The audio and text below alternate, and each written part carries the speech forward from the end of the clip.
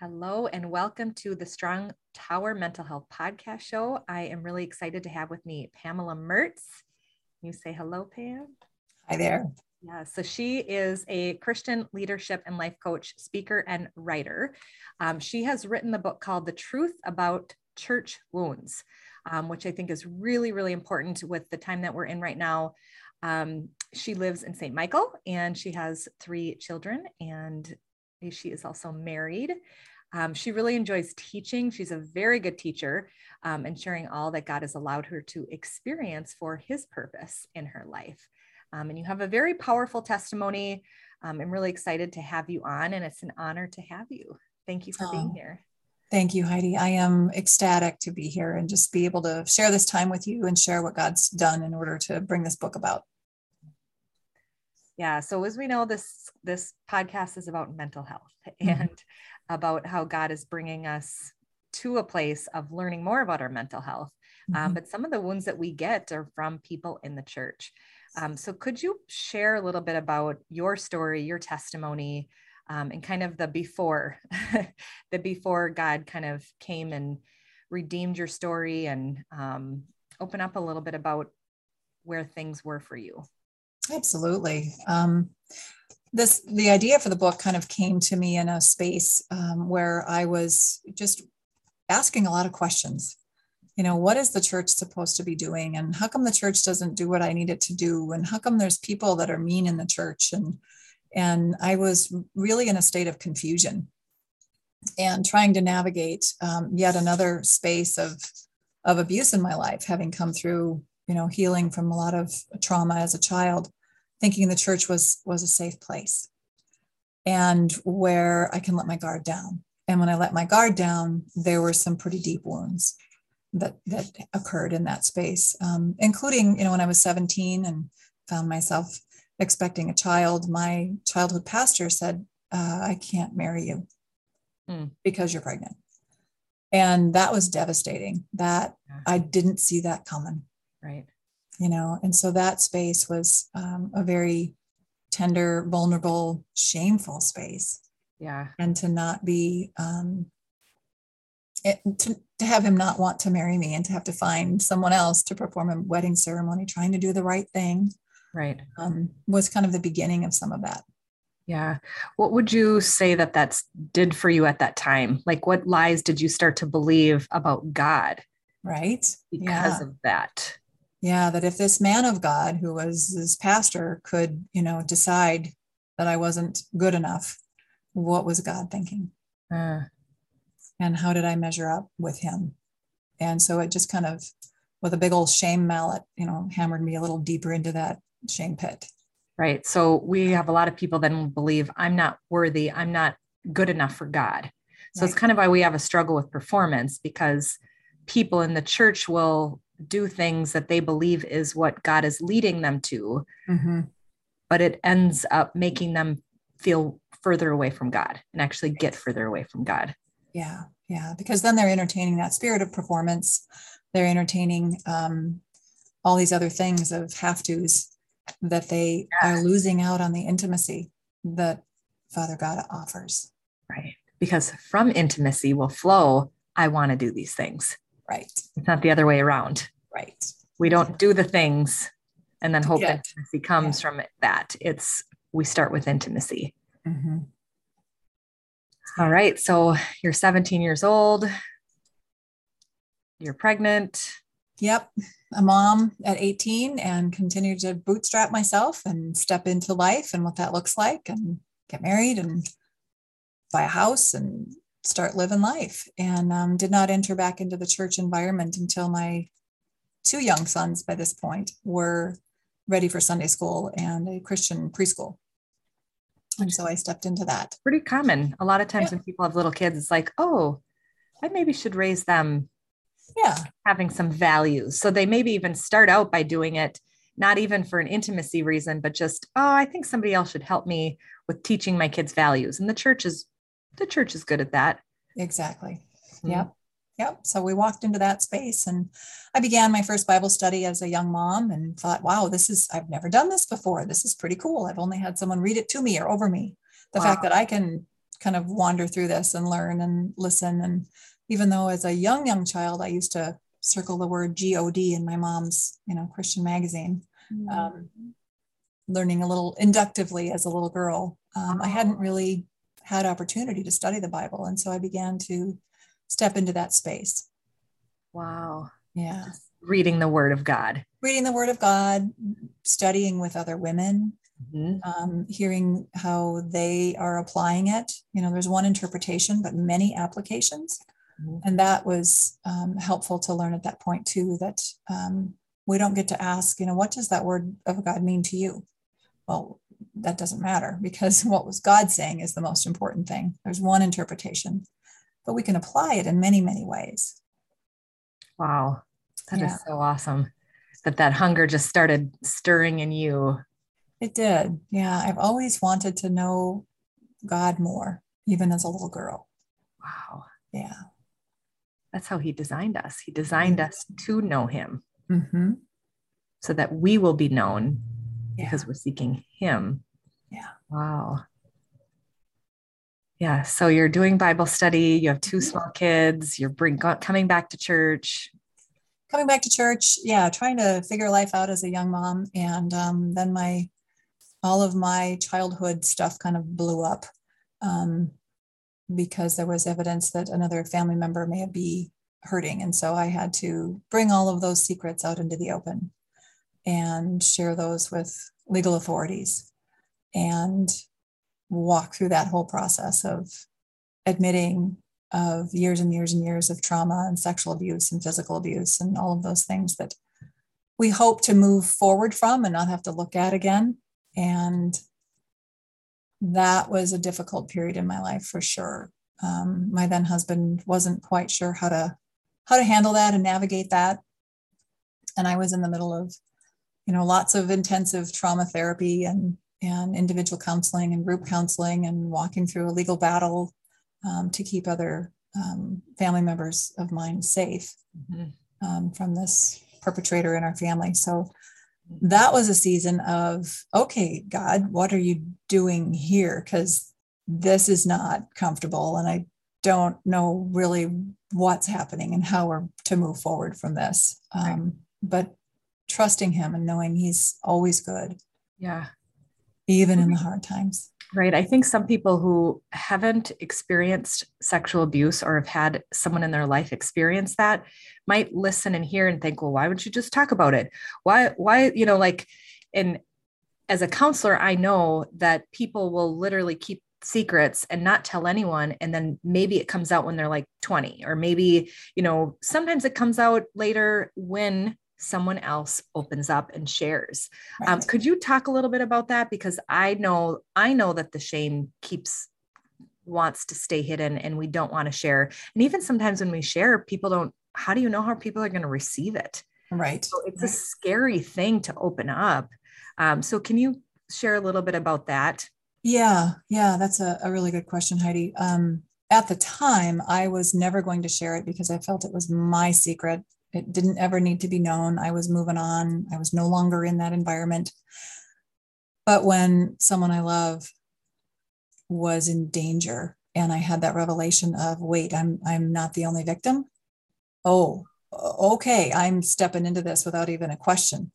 And it was that was the impetus and the catalyst for me to share my story, to make a statement with the legal authorities, and then begin to share with my family what had happened for all of those years. No one knew. It was such a secret. And I'd been told as a very little girl that if I did tell, that bad things would happen. It's a common pedophile tactic. Yes.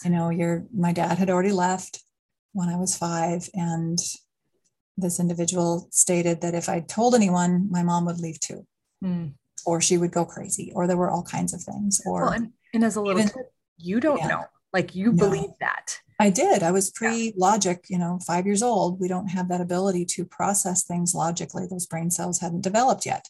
And so you just take it verbatim. This is truth. This is real. Right.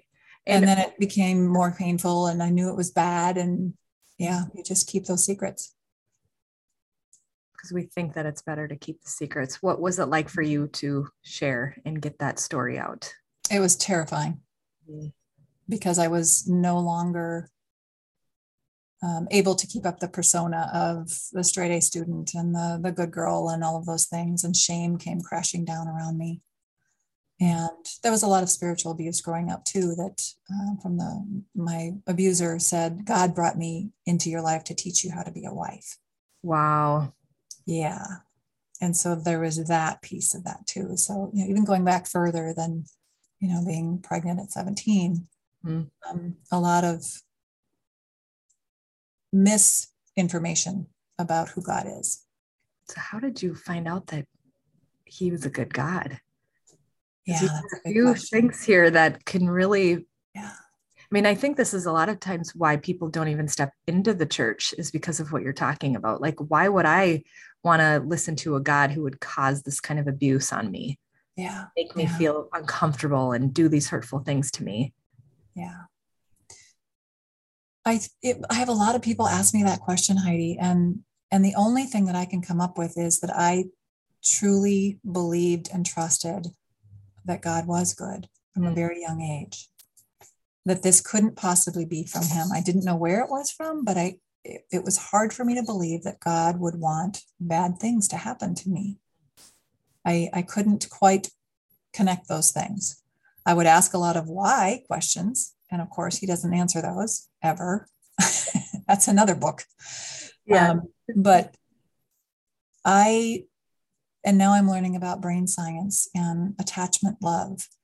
And I believe I attached at a very young age to God. And in that space is where we pull our identity from and can navigate a lot of hard things depending on who we develop that attachment to, that deep, deep connection of our heart and soul. What a blessing. Yeah. What a gift. And I attribute that to my mom, talking to me about God and me asking the question, how come I can't see him? Yeah. Her answering me wisely, well, about the wind, you can feel it and you can see it, what it does, but you can't see the wind itself. And God's kind of like that. That's good. And I was satisfied with that answer. That's a good answer. Yeah, it really was. Very good. I used it. Very good, Mama. Yeah. All right. So now you're opening up, you're sharing this, this box that you were hoping you didn't have to open up again. And, it really blew up our family. There was a lot of trauma and a lot of healing that still is in process. I ended up getting a divorce. My first husband was not able to really navigate this very well. And so I was a single mom at 28 with 2 little boys and a house and a job and trying to navigate, okay, now what? Yeah. Now what do we do? Wow. And began walking forward, continuing to, starting to lead women's ministry and do more leadership things within the church itself and form friendships and connect with other women on a different level, a spiritual level, praying for one another, those kinds of things, the one anothering that I've come to really know and love that we get to do in the church body. Yes. Yeah. And is that where you're at now? Well, no, we've navigated a lot of other things. I ended up meeting my current husband, and we got married and ended up having a little boy, our youngest. He's now 22, but he was born and at 5 months of age, he was diagnosed with cystic fibrosis, which many of your listeners may not know is a life-shortening disease. There's still no cure. And so that was quite a wallop. And I really wrestled with God at that point because I felt like I had finally gotten to my happily ever after, met the man of my dreams, settled into a new community. We built a home together, and to have this baby and to have this, I was certain that my pain card for my life was full and that the rest of it would be fine. I wouldn't have any more struggles. Yeah. Well, we had this diagnosis and that was a real wallop. for all of us to navigate and try and understand and surrender in a lot of ways. Yeah. Yeah, but he continued to rally. We, did lots of treatments and lots of fundraising for the Cystic Fibrosis Foundation and all of those things. And God has carried us through that too. But then the really big trauma came when in 2007, my oldest son was killed in a car accident, real close to our home. We had 4:00 in the morning, I heard sirens and knew something was up and prayed and fell back asleep. And then at 5:00, we learned the news.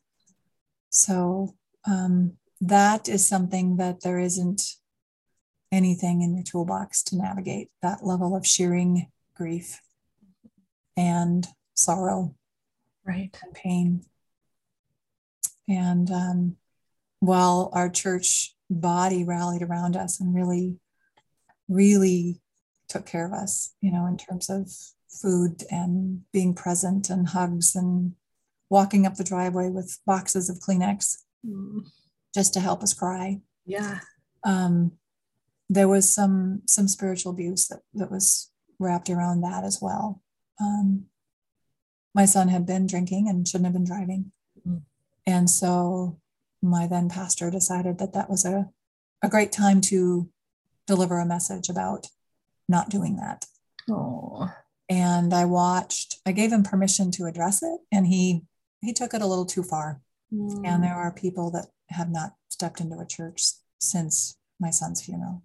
Wow. And that breaks my heart, because God didn't do this. No. We have an enemy.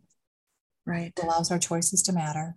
Yes. And they do have consequences. Mm-hmm. And we're all living all those consequences out. But that was unnecessary and too extensive, I think, for a grieving community. Yeah. Everyone's, that's it. You're grieving. Like, there is a time for grieving. Yeah.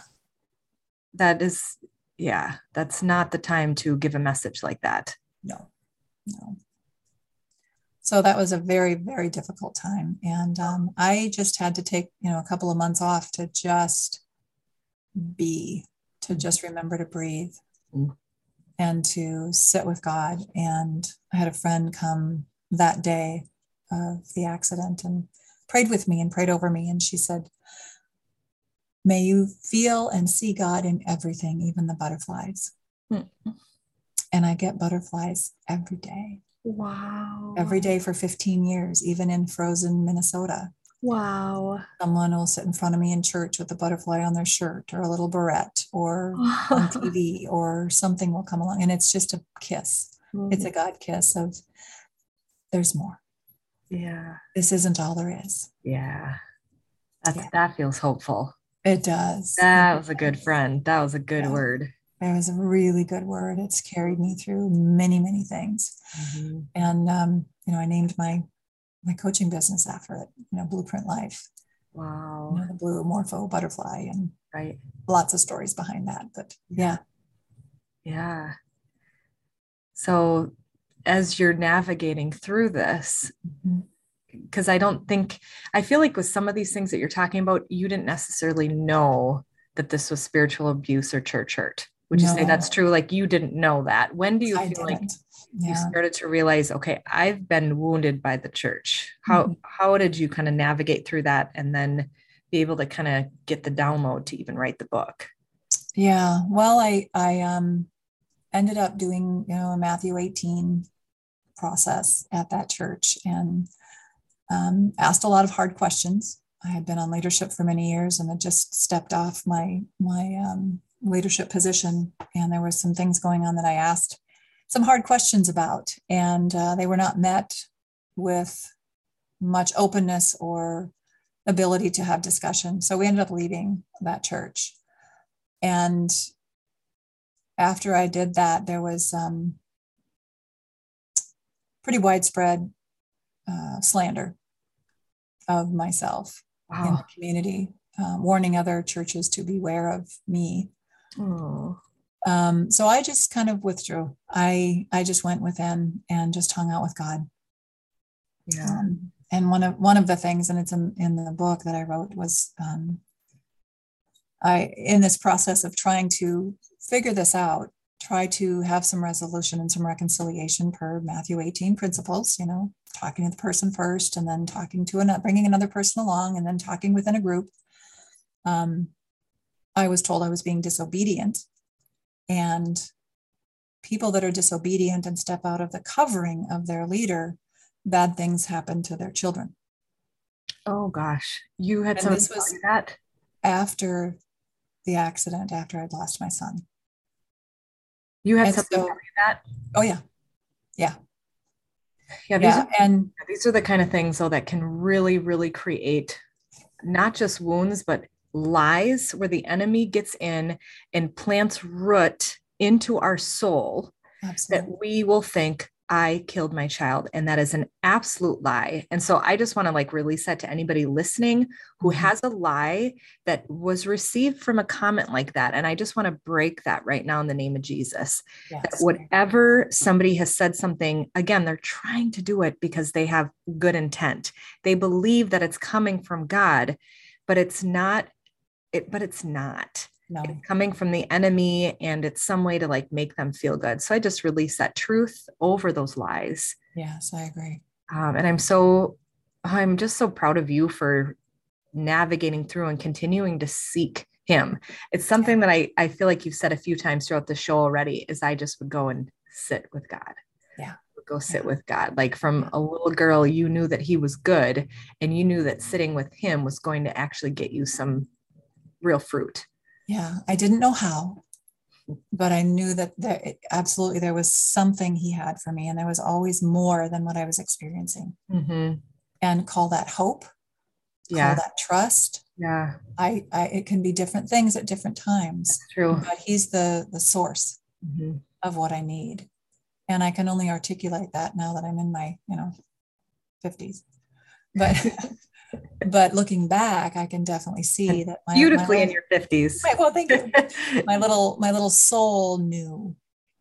Yeah. I just knew that God was who I needed. Mm-hmm. I didn't know how, I didn't know what, but I knew that he could provide what I needed. And I continue to navigate that and seek him and receive from him. Because he, scripture says he's a good father, and he only gives good gifts. Mm. And so I do, when people ask me, well, how could you let, God allowed these things? I said, well, let's talk about that a little bit. He does allow our choices to matter, and he causes all things to work together for good, but he doesn't cause all things. Right. We have free will. Right. And we have a very, very evil world, and we have a ruler of this world, and we know him, and we don't like him at all. He wreaks havoc in a lot of our lives, and causes us to blame God at times, I think, for things that God hasn't done. Yeah. And so I lead people through a confession at times when I feel like they're blaming God for things he didn't do, because that blocks intimacy with the Father. When you're believing a lie about, our Creator, it blocks some intimacy, and we can't hear from him clearly, and we can't receive from him all the things that he has for us when we're blaming him for things. Right. Right. Yeah. So then he's walking you through healing, learning how to hear from him instead of hearing from the enemy and what other people are saying. Yeah. Yeah. And I chose to go to a Bible school and learn how to study the Bible. After doing a Beth Moore Bible study. And I'm thinking, how does she do that? I want to learn how to do that stuff and learn all that stuff. And so girlfriend and I, same girlfriend who's, prayed that beautiful butterfly prayer over me. We went to Bible school together and learned, and became a teacher of the Bible school, and just kind of navigated that. And then I ended up in coaching as a result. So I see my path clearly lined with, God footsteps. To get to this space, and really sought what he has for me in the Bible. What does he say? How do I get to apply this? What does it look like to live life? How do we do these one anothering things? These commands, and I just really love learning about him and his character. A.W. Tozer has the attributes of God, and oh my goodness, they're so fun to read about and to think about. And John Eldridge has a lot of teachings that I've stepped into, and one of my favorite is Beautiful Outlaw, which is about Jesus and all of his characteristics and how he kind of was a rebel of his time. And he was offensive. And playful, the walk to Emmaus, he's, just came back from the pit of hell of, kicking the enemy in the butt. And he's walking along these guys and they're like, oh, this is sad time. And what's going on? And don't you know what's going on? He goes, don't you know the things that have happened in Jerusalem? And he just kind of tongue in cheek, what things? It's very playful. Yeah, that is. Wow. Yeah. Oh my gosh. Yeah. So you have such beautiful depth and revelation from the Word of God. I do. From your hunger and him just drawing you in to know him more. Yeah. Yeah. And now you are a teacher. So you teach coaches, correct? I do. Yeah. I'm contracted by Professional Christian Coaching Institute, and I teach essentials of leadership coaching. And that's really fun. Get to meet all kinds of people from all over the globe that take these courses and then launch them into their coaching space. And then I also am working with a ministry called Promised Land Living. And I am a coach. I'm the coach presenter director. So I train coaches there to present this curriculum and how to shift, how to take your thoughts captive. The practical application of that. We all know that scripture, we're supposed to, but it's the how. To notice those symptoms and then realize I don't have to tolerate this. And this might be a lie. And this is a lie. How do I step out of this? Well, you confess it, and then you ask the Lord to replace it with truth, and then walk that truth out. And it is simple. It sounds simple, and it is simple, but we make it complicated because we get caught up in those thoughts. And we believe they're truths. And then, I feel like the most difficult part is the awareness, is learning how to be aware. Oh, that's a lie. That's not true. Like the curiosity of what's going on. That part I think is the hardest, because once you gain that skill set, you can be self-aware, then I feel like it's like, it's like this fun game of, okay, God, take away all the dead branches. Now I know how to do it. Exactly. And an example of that in my life is I used to be so terrified. Of course, I was terrorized as a child and terrified of so many things, so much so that I had so much tension in my neck and my shoulders that my shoulders were butterflied and my shoulder blades. Yeah. Fear really drove my life. Fear of a lot of things. And through lots of healing and ministry and counseling, I was able to kind of walk through this and then went through a breakthrough inner healing ministry where I was able to kick fear out and understand and see fear is a thing. Genesis 4:7 is the description of sin by God as he's talking to Cain. Sin is crouching at the door. Its desire is for you, and you must master it. So God himself calls sin a thing. It's got knees because it's crouching. There's a door that it may be able to come in and out, and I must be able to master it because he's a good dad. He's a good father. So I must be able to. So what does that look like? And fear is sin because it separates me from God by definition. I was not given a spirit of fear, it says later on in scripture, right? Yeah. And it says, fear not, in 365 times, we all learned in the movie, right? So fear, actually, when fear comes against me, and I use that language, I don't say I'm afraid, because that gives it place and ownership, permission. When fear comes against me, I actually get excited because there's something good about to happen. That fear itself is trying to block. And that mindset shift has changed the trajectory of my life in many, many ways. Because when you're entertaining fear, there's so many barriers to that abundant life. But I no longer feel afraid. I no longer have fear. Fear is ineffective. And I don't say that from a source of pride. I say that from it's possible. Mm-hmm. Fear is a thing. Mm-hmm. And it only desire is to steal, kill, and destroy, because it's a part of the enemy camp. Yeah. Yeah. Wow. I would love it if you could walk our listeners through that and pray for our listeners. But I do have one more question. What could you say? I mean, because we don't have enough time to go through your whole book. Yeah. But what would you say is kind of like just a snapshot or summary of the book that you wrote, and who would it be good for? Yeah. Well, what caused me to write it wasn't necessarily my own journey. I just used my journey as the backdrop.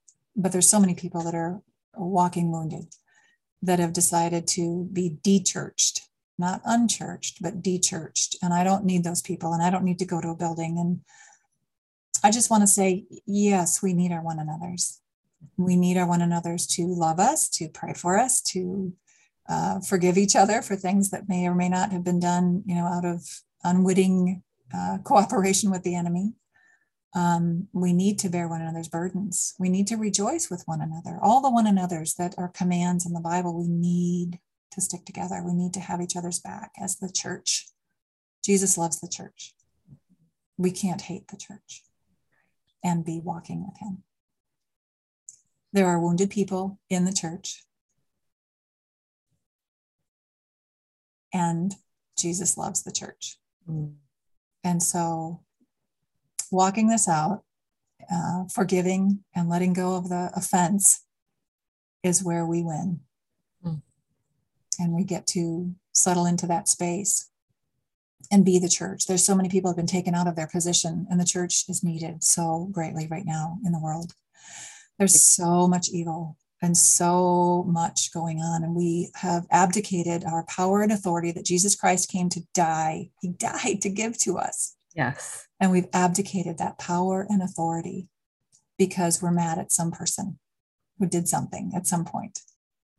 And I just want to say, stop, put it down, confess it, and reconnect with the church that Jesus loves, the bride that's waiting, the bridegroom. Because those areas that you may have received wounding, I would venture to guess that that is where your strength lies. Wow. That is needed right now. So what if you've played right into the enemy's hands to sit on the sidelines? Come on. So good. That is exactly what the enemy wants. It's exactly what he wants, because it's a military thing. You go after people's strengths. Wow. Because that's where they're dangerous against him. That's the message of truth about church wounds. You've been taken out. Are you going to tolerate that? Or are you going to step back in and take your place? Yeah, we need all of us to absolutely take our place. Every single one of us is needed. Our strengths, our abilities, our capabilities, each one of us is needed. Yeah. Oh, well, thank you so much, Pamela. I would love it if you could pray for our listeners, kind of walk us through even breaking off that fear. You carry a lot of authority, a lot of wisdom. I think we could just sit at your feet and listen to all the teachings that you have. Thank you, Heidi. I love learning and sharing. It's not for me. So I would love to pray. Yeah. All right, Father. Well, thank you so much for each and every ear that is present, hearing this podcast, hearing your words, your truth. Right now, I pray in the name of Jesus for fear to back off of anyone that has been entertaining fear and seeing it as their own cross to bear. Lord, I pray that they put it down, hand it to you, and realize that they were not given a spirit of fear by you, but they have a sound mind and they are capable and able to walk in the way that you've created them to walk, full, whole, able to receive what you have for them. That abundant life, that Zoe life, that full life that we know in our knower is true. And somewhere, if we can just open our hands and let go of the things that were never meant for us to carry and hand them to Jesus, and then be open to receive the good gifts, the truth, the restoration, the healing. Thank you, Father. In Jesus' name we pray. Amen. Amen. Thank you so much. And people can get a hold of your book. They can purchase it on Amazon. Is there any other place? They can go to my website. There's a link there too. It's blueprintlife.com. Oh, say it again. Blueprintlife.com. Okay. Awesome. So it's spelled BLUEPRINTLIFE.com. Correct. Awesome. Well, thank you so much. It was an honor to have you, Pamela. Thank you so much, Heidi. God bless.